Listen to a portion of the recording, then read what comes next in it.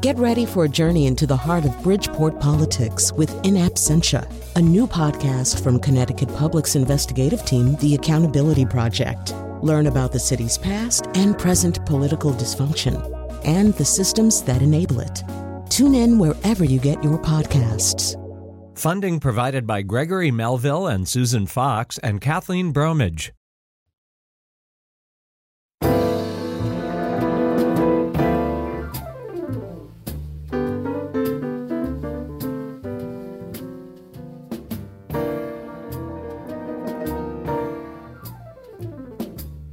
Well, hello. We are going to spend this show talking to Martin Amis. That's one of his favorite recordings. We thought we would pick some of his favorite recordings to go in and out of segments with because we aim to create a sense of comfort. Before I say much more about our guest today, I do have to quickly tell you that today is one of the days, there are usually two of them in a month, one of the days when we do what we call Radio for the Deaf, which is our attempt to provide a version of our radio program to the deaf audience. What that means is I have two wonderful interpreters in the studio with me. They are interpreters of American Sign Language. They are sitting in front of cameras. Those cameras will connect their work to the Colin McEnroe Show Facebook page. So that's where you would go. On Facebook, you would go to the Colin McEnroe Show and you would see the video right there. And obviously, if you can hear me saying this, you're not the person who probably needs or wants this. But if you could communicate that to anybody you know who is deaf and who might enjoy something like this, yes, that is our goal. So it's there live and it'll be stored there too. You'll be able to watch it subsequently. So anyway, I'm not going to belabor that, but be aware anyway that we're doing that. All right. So Martin Amis is the author of 14 novels, 2 short story collections, 8 works of nonfiction. His latest is a fascinating compendium called The Rub of Time, Bellow, Nabokov, Hitchens, Travolta, Trump. Probably 5 names that are not ordinarily strung together. Essays and Reportage, 1994 to 2017. And he's with us by phone right now. Good afternoon, Martin Amis. Good afternoon. I want to start with two things that are of great interest to you: the rise of Donald Trump and the rise of the Nazis in Germany and the subsequent Holocaust. One of the comparisons that you've made is the day after the U.S. election, comparing it to Germany after Hitler's appointment as the German chancellor in 1933, citing the historian Sebastian Haffner. He said the feeling was not of horror, it was of complete unreality. You go out into the street and people look different, the commerce, the cars, it all looks staged for your benefit, completely make-believe, a sick-making feeling. And here it is. And what the F did they expect? I've had that feeling not just the day after the election, but I find these days, even now, that there's sort of a weird cognitive frame shifting that goes on. That I'm having a different experience of reality than I had in, say, 2015. Can you talk a little bit about that? What do you think? What is it that you are describing? That sense that Haffner describes and that you describe post-election. Well, the feeling of surely there must be some mistake, and it's undiminished even now after 15 months, 14 months. Just every time I hear the clinch President Trump, I think there must be some mistake. That in fact the mistake is a category mistake, and he doesn't belong in this world of real politique. He's a reality TV star. When he said I could shoot someone down on Fifth Avenue without losing any votes, he blunderingly put his finger on something that I think is true, that his supporters, his base in particular, think that he's not really of their world, that he belongs to the pseudo-reality of TV shows. So that's his immunity to a series of scandals that would have unseated every president from George Washington on. People are touching wood when they hear him, because he's not convincingly real. Well, I think also because he is a creature of reality television and because he's translated that vocabulary into the running of a nation. I mean, I haven't watched a lot of reality television, but I've watched enough to know that it has one signature trope that repeats and repeats, whether you're watching Survivor or The Bachelor or American Idol or The Apprentice or any of the shows. At the end of the show, you got rid of somebody. Somebody gets kicked off. Somebody gets kicked out in the final minutes of each episode. And I think now, people look at the White House and they say, oh, he's lost 50 staffers in his first year. His cabinet is going through this chaotic overhaul. Well, that's very much a narrative that he's comfortable and a purveyor of, right? Yes, it overlaps with that. And he's relying on that numbness of unreality. I mean, when I say he's relying on it, I wouldn't attribute to him any two consecutive thoughts.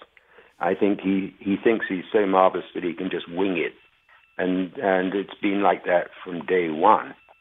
I mean, it's interesting that the Hitler comparison comes up, and it doesn't come up very often, and nor should it. I mean, he has two traits that he shares with Hitler, and they're minor details, really. One is his revulsion at smoking and drinking, though he's not a vegetarian as Hitler was, and the other is obsessive cleanliness, what we would now call compulsive obsessive disorder. And he's admitted to that, so it must be quite extreme, I think. But what he doesn't share with Hitler, and this is the crucial thing, is any great will to power. He didn't want this job. He announced his presidency to up the rates on his brand. And I think when in his sober moments, evanescent as they are, he realizes that he's in the wrong category, and he doesn't know what to do with his power, and he has always played it, a wing and a prayer, and so it will continue. But I think another difference, or another similarity is. This is going to be a somewhat long question, so bear with me. But there's a way in which the frame of reality has shifted in a really dramatic way. I'll give you an example. In 2014, I had certain problems with President Obama. I had some interesting questions about him, interesting to me anyway. For example, that he could be a constitutional scholar and still be presiding over a nation that had Guantanamo and had extrajudicial executions taking place. Those seem like incredibly petty acts of cavilling now in the current climate. Almost anything I've ever objected to in a politician seems like an incredibly petty act of cavilling compared to the present moment. And I think I've been spending some time with your novel, The Zone of Interest, which takes place in and around a concentration camp. And you enter the mind of this commandant who has just started thinking about the world in a very, very different way, a way that is unfamiliar to most of us. And so if there's another comparison that I feel Martin Amis invites me to think about, it's kind of that one, that you get in these situations and you start thinking about the world in a way that you've never thought about it before, and discarding old ideas that were rock solid to you a few years ago. Yes, well, that's the great liberty and adventure of fiction, is that you do enter into the mind of people who are utterly alien to you. And it was quite alarming. I was helped in that project by having read the memoir of the commandant of Auschwitz, Rudolf Höss. Mm-hmm. And his memoir is almost like a wonderful novel by someone like Nabokov, where it's not so much an unreliable narrator as a completely transparent narrator, and one who has gathered up this ideology, and that's what's powering him through. So I immersed myself in that book and began to try and think and feel like the commandant of Auschwitz. And I would sometimes plumb my mind for quote-unquote improvements in cruelty and unscrupulousness and stupidity. And I found that lurking in my mind were greater extremes of horror than the ones presented to me. And you can do this at some risk to yourself. But it's, the great thing about fiction is that it's like looking at a tiger in a zoo, in that you've got these very reassuring steel bars between you and the creature. This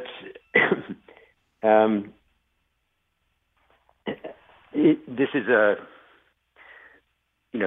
I would like to write about Trump in such a way, but it's absolutely much too early. You can't write satire about something that's still going on.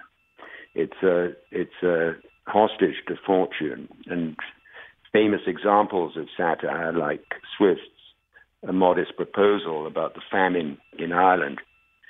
That was written when the famine had been successfully relieved. And Dickens writing about imprisonment for debt, which he did very fiercely in Little Dorrit. When that book appeared, imprisonment for debt had been abolished. You can only do it when it's over. So if I do live long enough to write about Trump, depending on how long he lasts, it would take 3 or 4 years after he's over before I would dare put pen to paper. Right. And I think instead what you've done is write quite a bit of nonfiction about Trump and his followers. And I think, the other act of imagination is to imagine the mind of the follower, or try to understand the mind of the follower now, the person who sees what we see and says, yes, we're making some progress with this man. We're going in a good direction with this man. And this man conforms to my idea of what the leader of a great nation is. And there are people, millions of them apparently, who have these thoughts. You went to one of the rallies, as did I. You invoked the Clive James Barry Manilow principle, which is that everybody that you know doesn't like Barry Manilow, and everybody that you don't know does like Barry Manilow. So this is another alien group for you. What did you learn from spending time at that rally and with them? Well, my hesitant conclusion was that what they love about him, and they do love him, as I'm sure you saw, it's a sort of celebration of, I think, a celebration of stupidity. And Trump is in the marvelous position of saying to them in square brackets or in a whisper, you're the left behind. You're those people who can't live in this accelerated world that we all occupy. You're not lifelong autodidacts. You haven't got degrees. But people call you stupid, and the elite sneer at you. But look at me. I'm stupid. I don't know anything. And I'm the leader of the free world and a billionaire to boot. And this is, a tremendous affirmation for those who are left behind. When they think, I don't have to change. I don't have to take a night course in computer science. I can just go on in my, blinkered way. And with luck, fortune will smile on me. I mean, it's a very simple transaction between Trump and his base.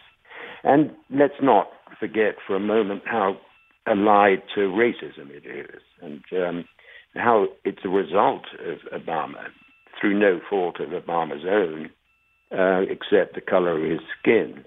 That it was, I think, a baseline for Trump's core followers, but it's also for every white American.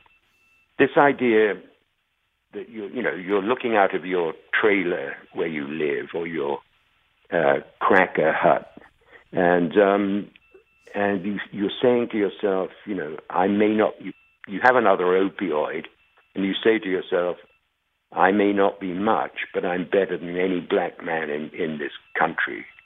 And when Obama appeared, that had to be revised, at least subconsciously, and it stored up a great deal of racism that poured forth in November 2016. You moved here. By the way, I'm sure Cracker Hut is going to be an exciting chain of new restaurants. But you moved here in 2011 partly to escape, I think you said at the time, the moral decrepitude of Britain at that moment. And it seemed as though America, in response to that, upped its game in the moral decrepitude department. Do you still see this? I never said moral decrepitude. Oh, okay. I would never say that of England. But there is a sort of paralysis in England. But if you're, as I'm sure you're going to do, it's irresistible. If you're going to say that Brexit was the equivalent of our Trump, of America's Trump, it's not quite as heinous, because no one knew what Brexit was going to look like. No one had any idea what Brexit would be. It was a leap in the dark. And if Britain had known that Brexit had orange skin and yellow hair and couldn't complete a 6-word sentence without repeating or without a tautology, I don't think they'd have voted for him. But Americans got a very good long look at Trump. He was in our faces for a year and a half before he was elected. And instead of wanting less, they wanted more. So a very different kind of leap in the dark, in that it wasn't dark. Right. I wasn't going to equate Brexit with Trump. I was going to do rather the opposite and ask you whether you're tempted to move back to England now. I mean, I don't have any place else to go, really. You could go back there and be free of all this. Well, yes, but I want to be here even more now that Trump is at the helm.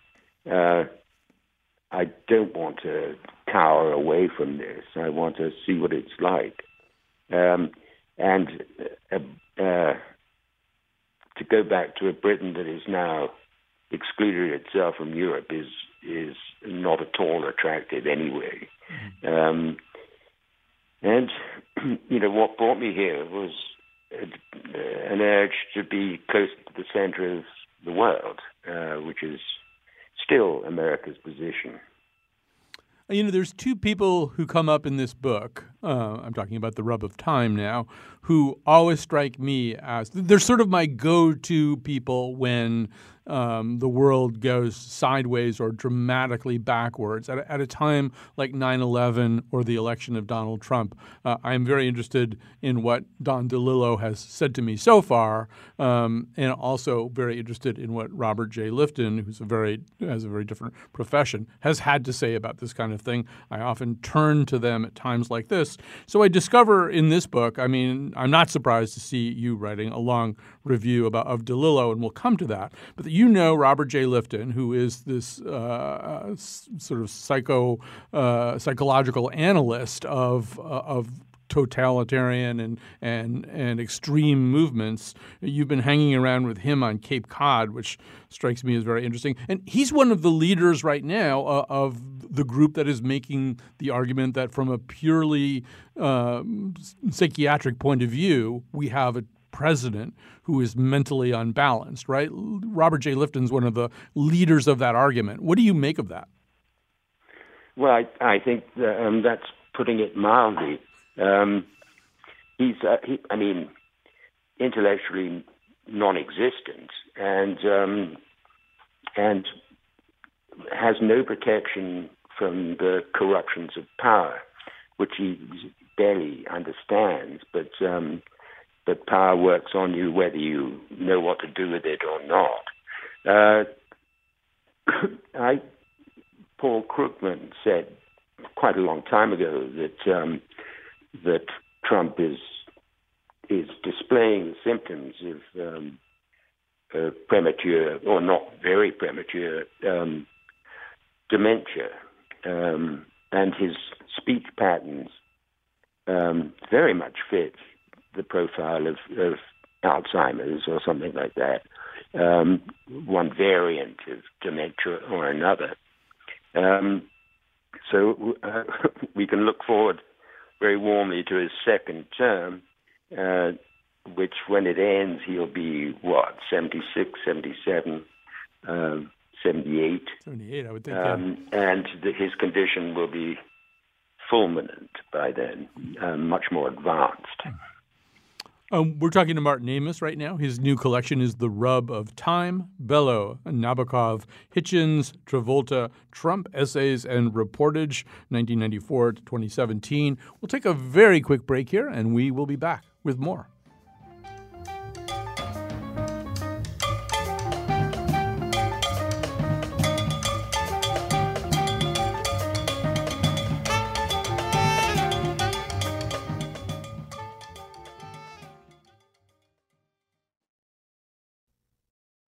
We are back. And with us is Martin Amis. He has a new collection of nonfiction writings out. We just spent the first segment of the show talking about Donald Trump. I promised to you that we will not talk about Donald Trump for the entire show, but there's an interesting little bridge to the present moment. Martin Amis, one of your journalistic pieces here is a foray into the world of pornography and the people who make and perform in pornography. I'll read out a one quick quote because I liked it so much. Porno stars, despite being very bad at acting, are very good at acting in one particular. They can keep a straight face. But then humorlessness, universal and institutionalized humorlessness, is the lifeblood of porno. So you're today, on this day in history, in a unique position, having made that particular journey into that particular underworld. Right now, as you and I are speaking, the aforementioned President Trump is going through a drama involving a person known as Stormy Daniels.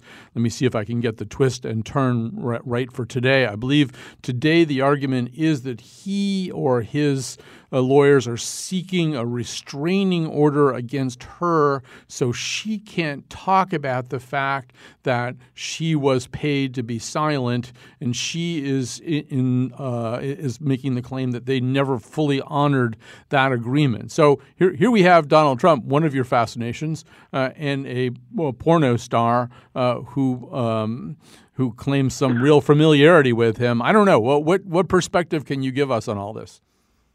Well, for a start, I think I can assure you I can stick up for the president and say that he never had sexual intercourse, and particularly not unprotected sexual intercourse with Stormy Daniels. To return to his obsessive cleanliness, I don't, and this is the man who said that every vagina is a potential time bomb, or yeah, that's right.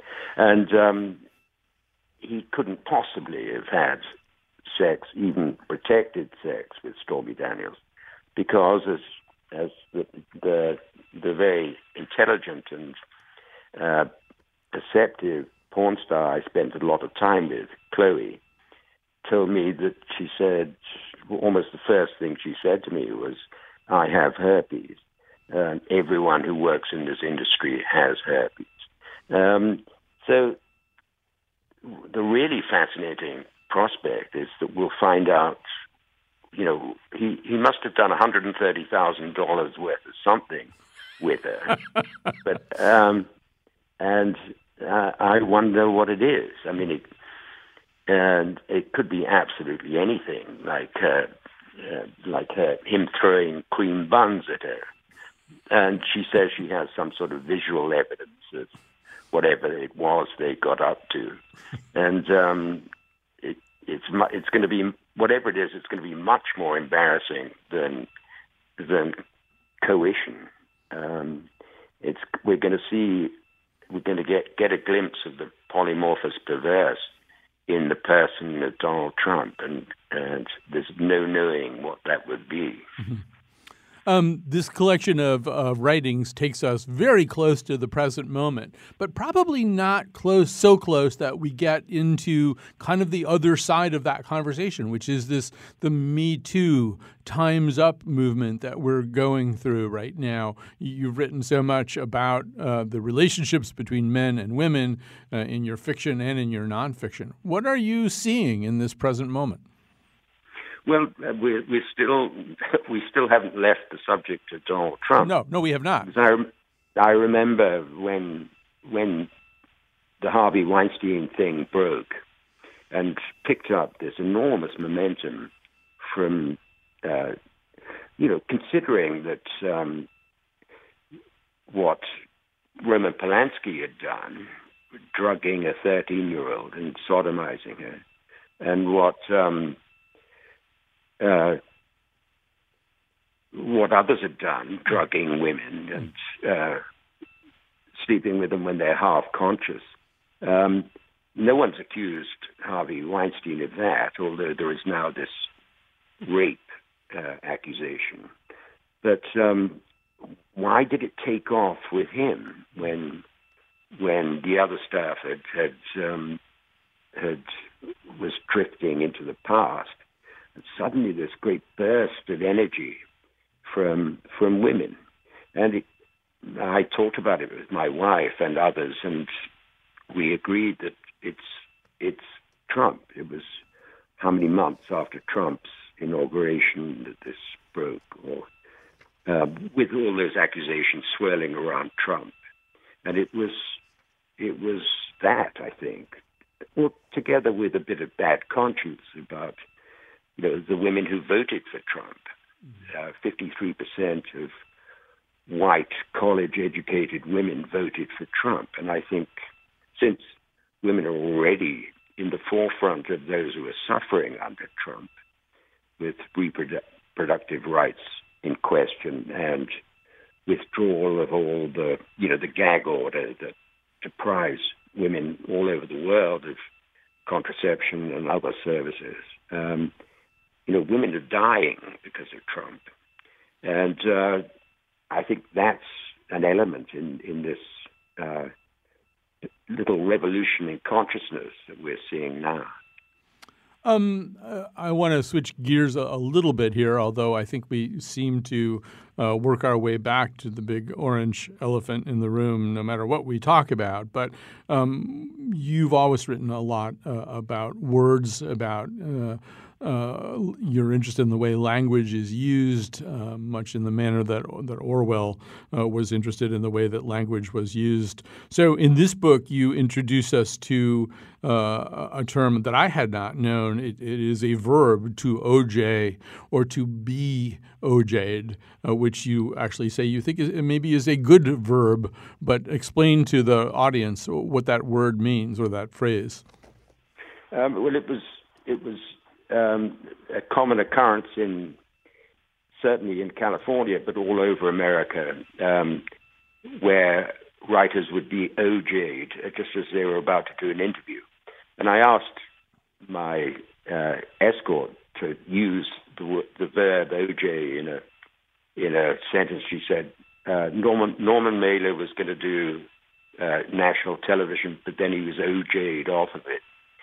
That means that when there's a fresh bit of news about the Simpson trial, that the schedules would be completely rewritten to accommodate it. Rather a welcome coinage, but of course it's no longer in use.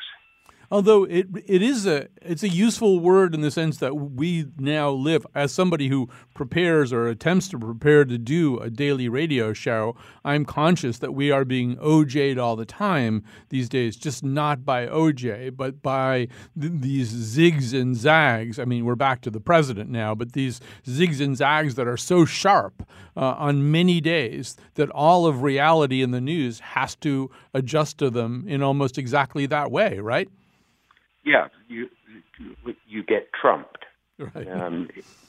Yes, he's taken over from OJ as someone who's likely to rewrite schedules. Yes. Although I mean, trumped now can mean so many different things. Maybe we should just keep it with OJ and let him own that particular phenomenon. Orwell, of course, wrote about politics in the English language.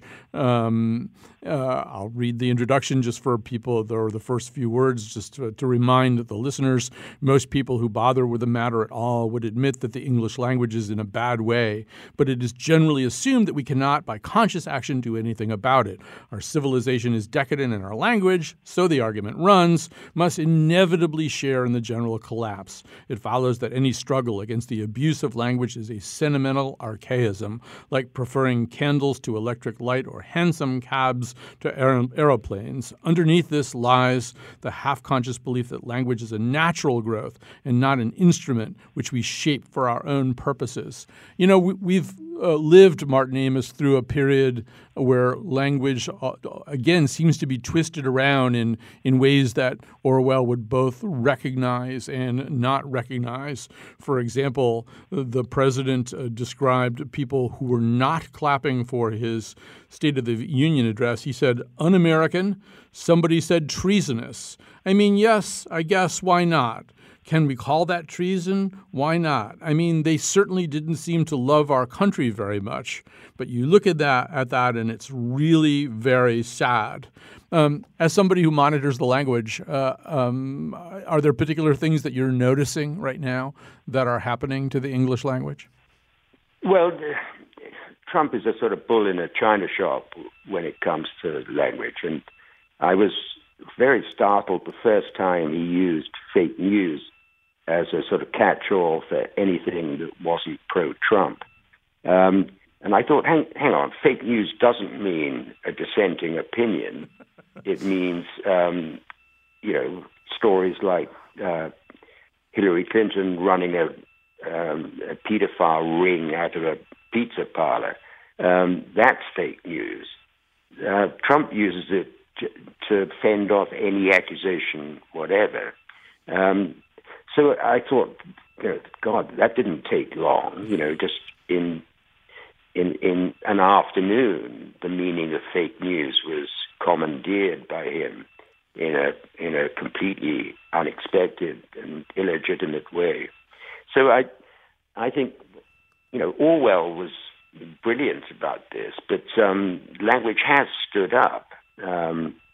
Usage is self-correcting. You take various deficits along the way, but it's still there as the central instrument.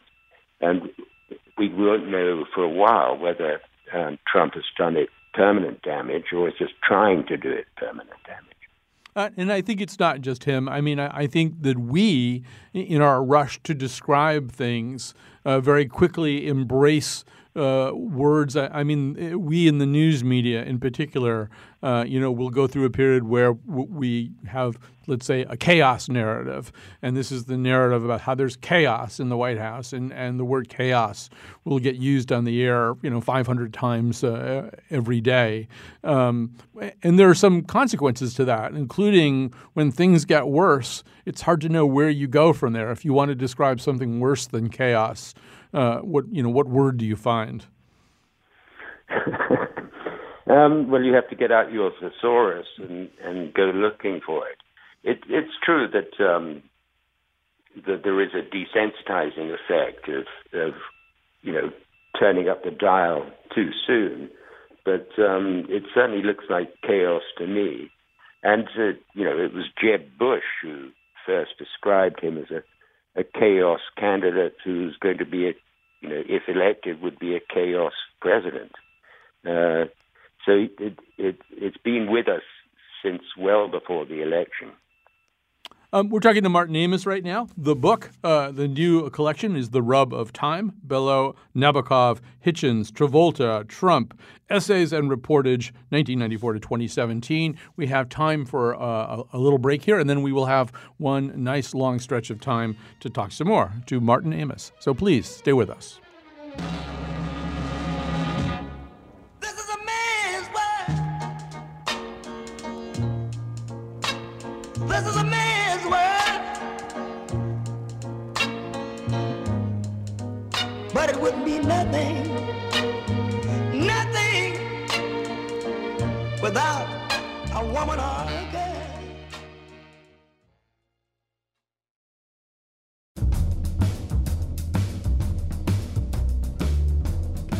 Today's show was produced by Jonathan McPants and me, Kyone Wolfe, with help from Betsy Kaplan, Tucker Ives, and our friends at Source Interpreting.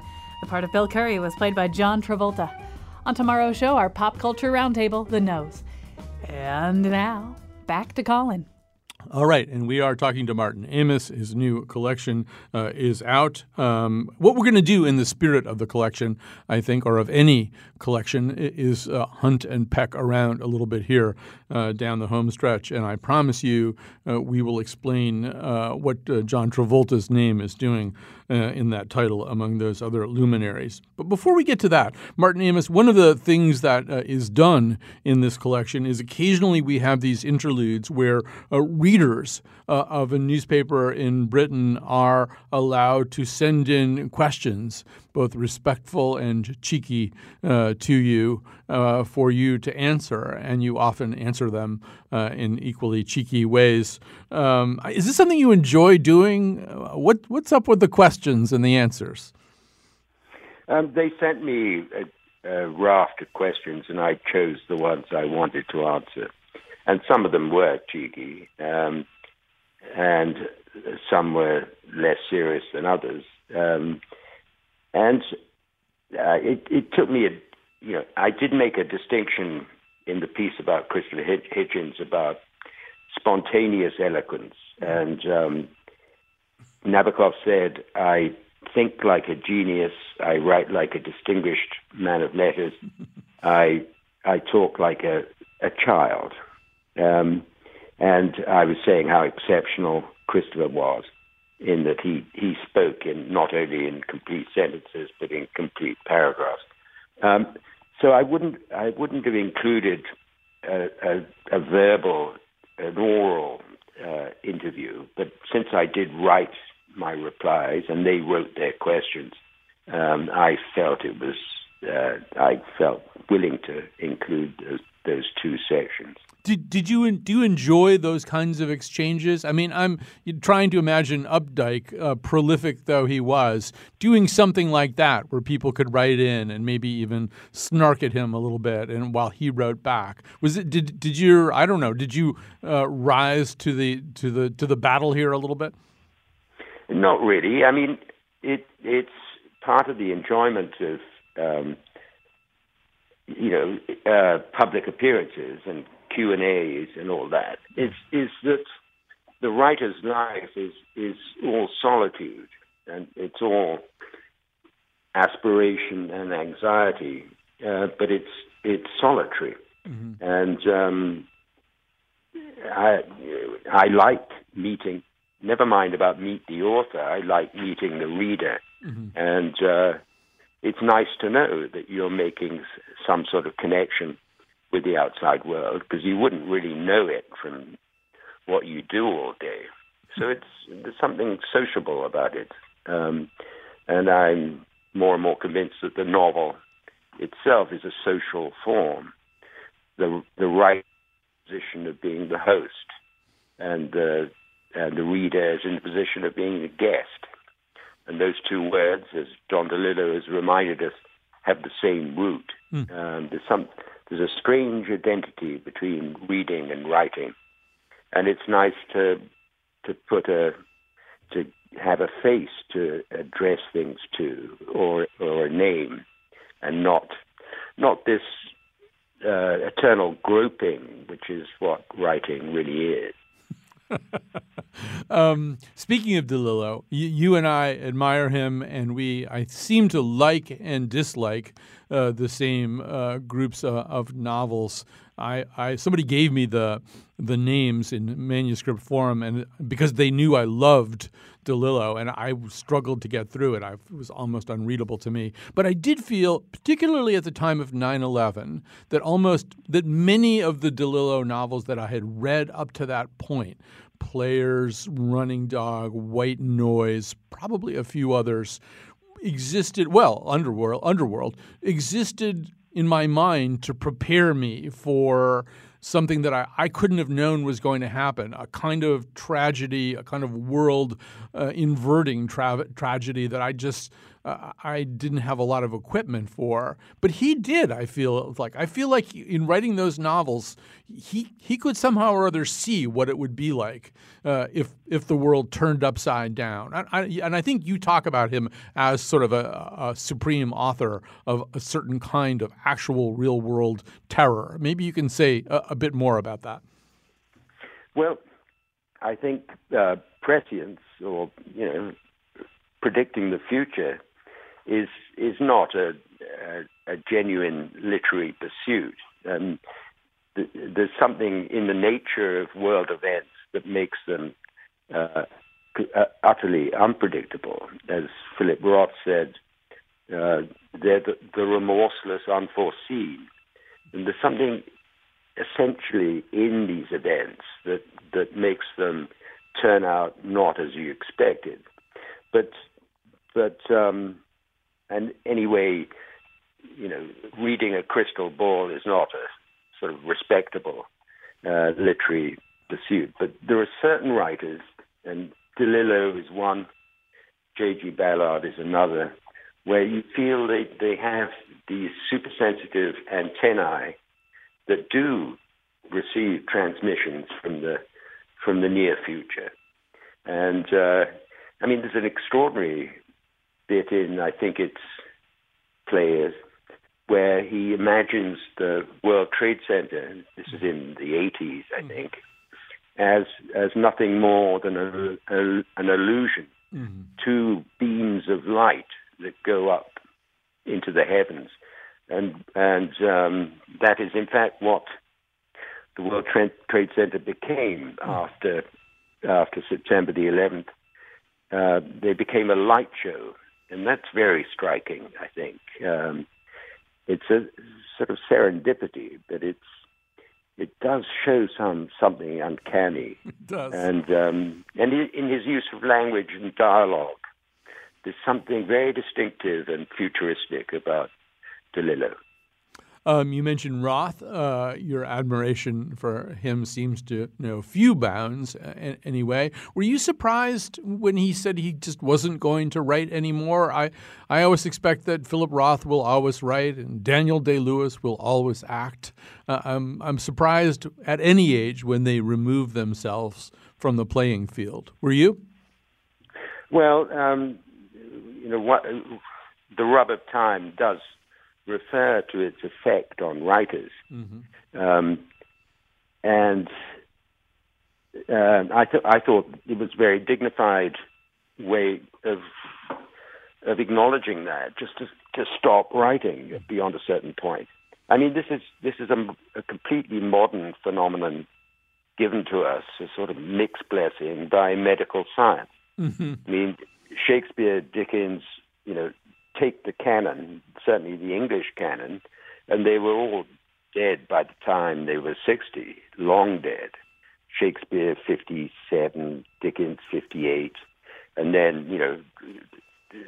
Jane Austen, 41, Keats, 25. But so we have the Doddery novelist is 20th century arrival. And it's something that it's unavoidable when you read almost anybody. There are exceptions, but where you just see them running out of steam before your eyes. Mm.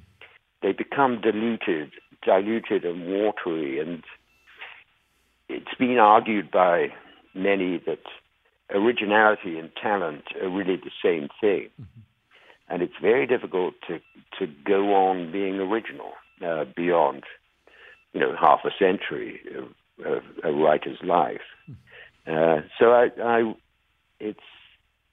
it gives writers a new responsibility, which is what to do when they feel that the flame is dying. All right, so we're going to end, as promised, with John Travolta, whom you went and spoke with. There's a great tension in this Travolta piece where he's talking a lot about he's been personally excoriated by, I think, Quentin Tarantino for squandering his gifts. He's told, what Pauline Kael said about you, what Truffaut said about you, and now you're making these movies where babies talk and dogs talk, and he is. And I wonder if that isn't a more universal problem. I mean, everybody who has a talent occasionally has to struggle, is pulled by two serpents, one of them pulling in the direction of cash and the other one pulling them in the direction of their muses. And I would think any writer, maybe even including you, has had to fight with those two serpents. Certainly not cash. You must remember that when I started out, it was in 1973, and my advance to my first novel was £200. And it wasn't a profession that beckoned you with money. No, and, Samuel Johnson famously said, "None but a blockhead ever wrote, except for money." I disagree. I mean, Samuel Johnson said many wonderful things, but that isn't one of them, I don't think. The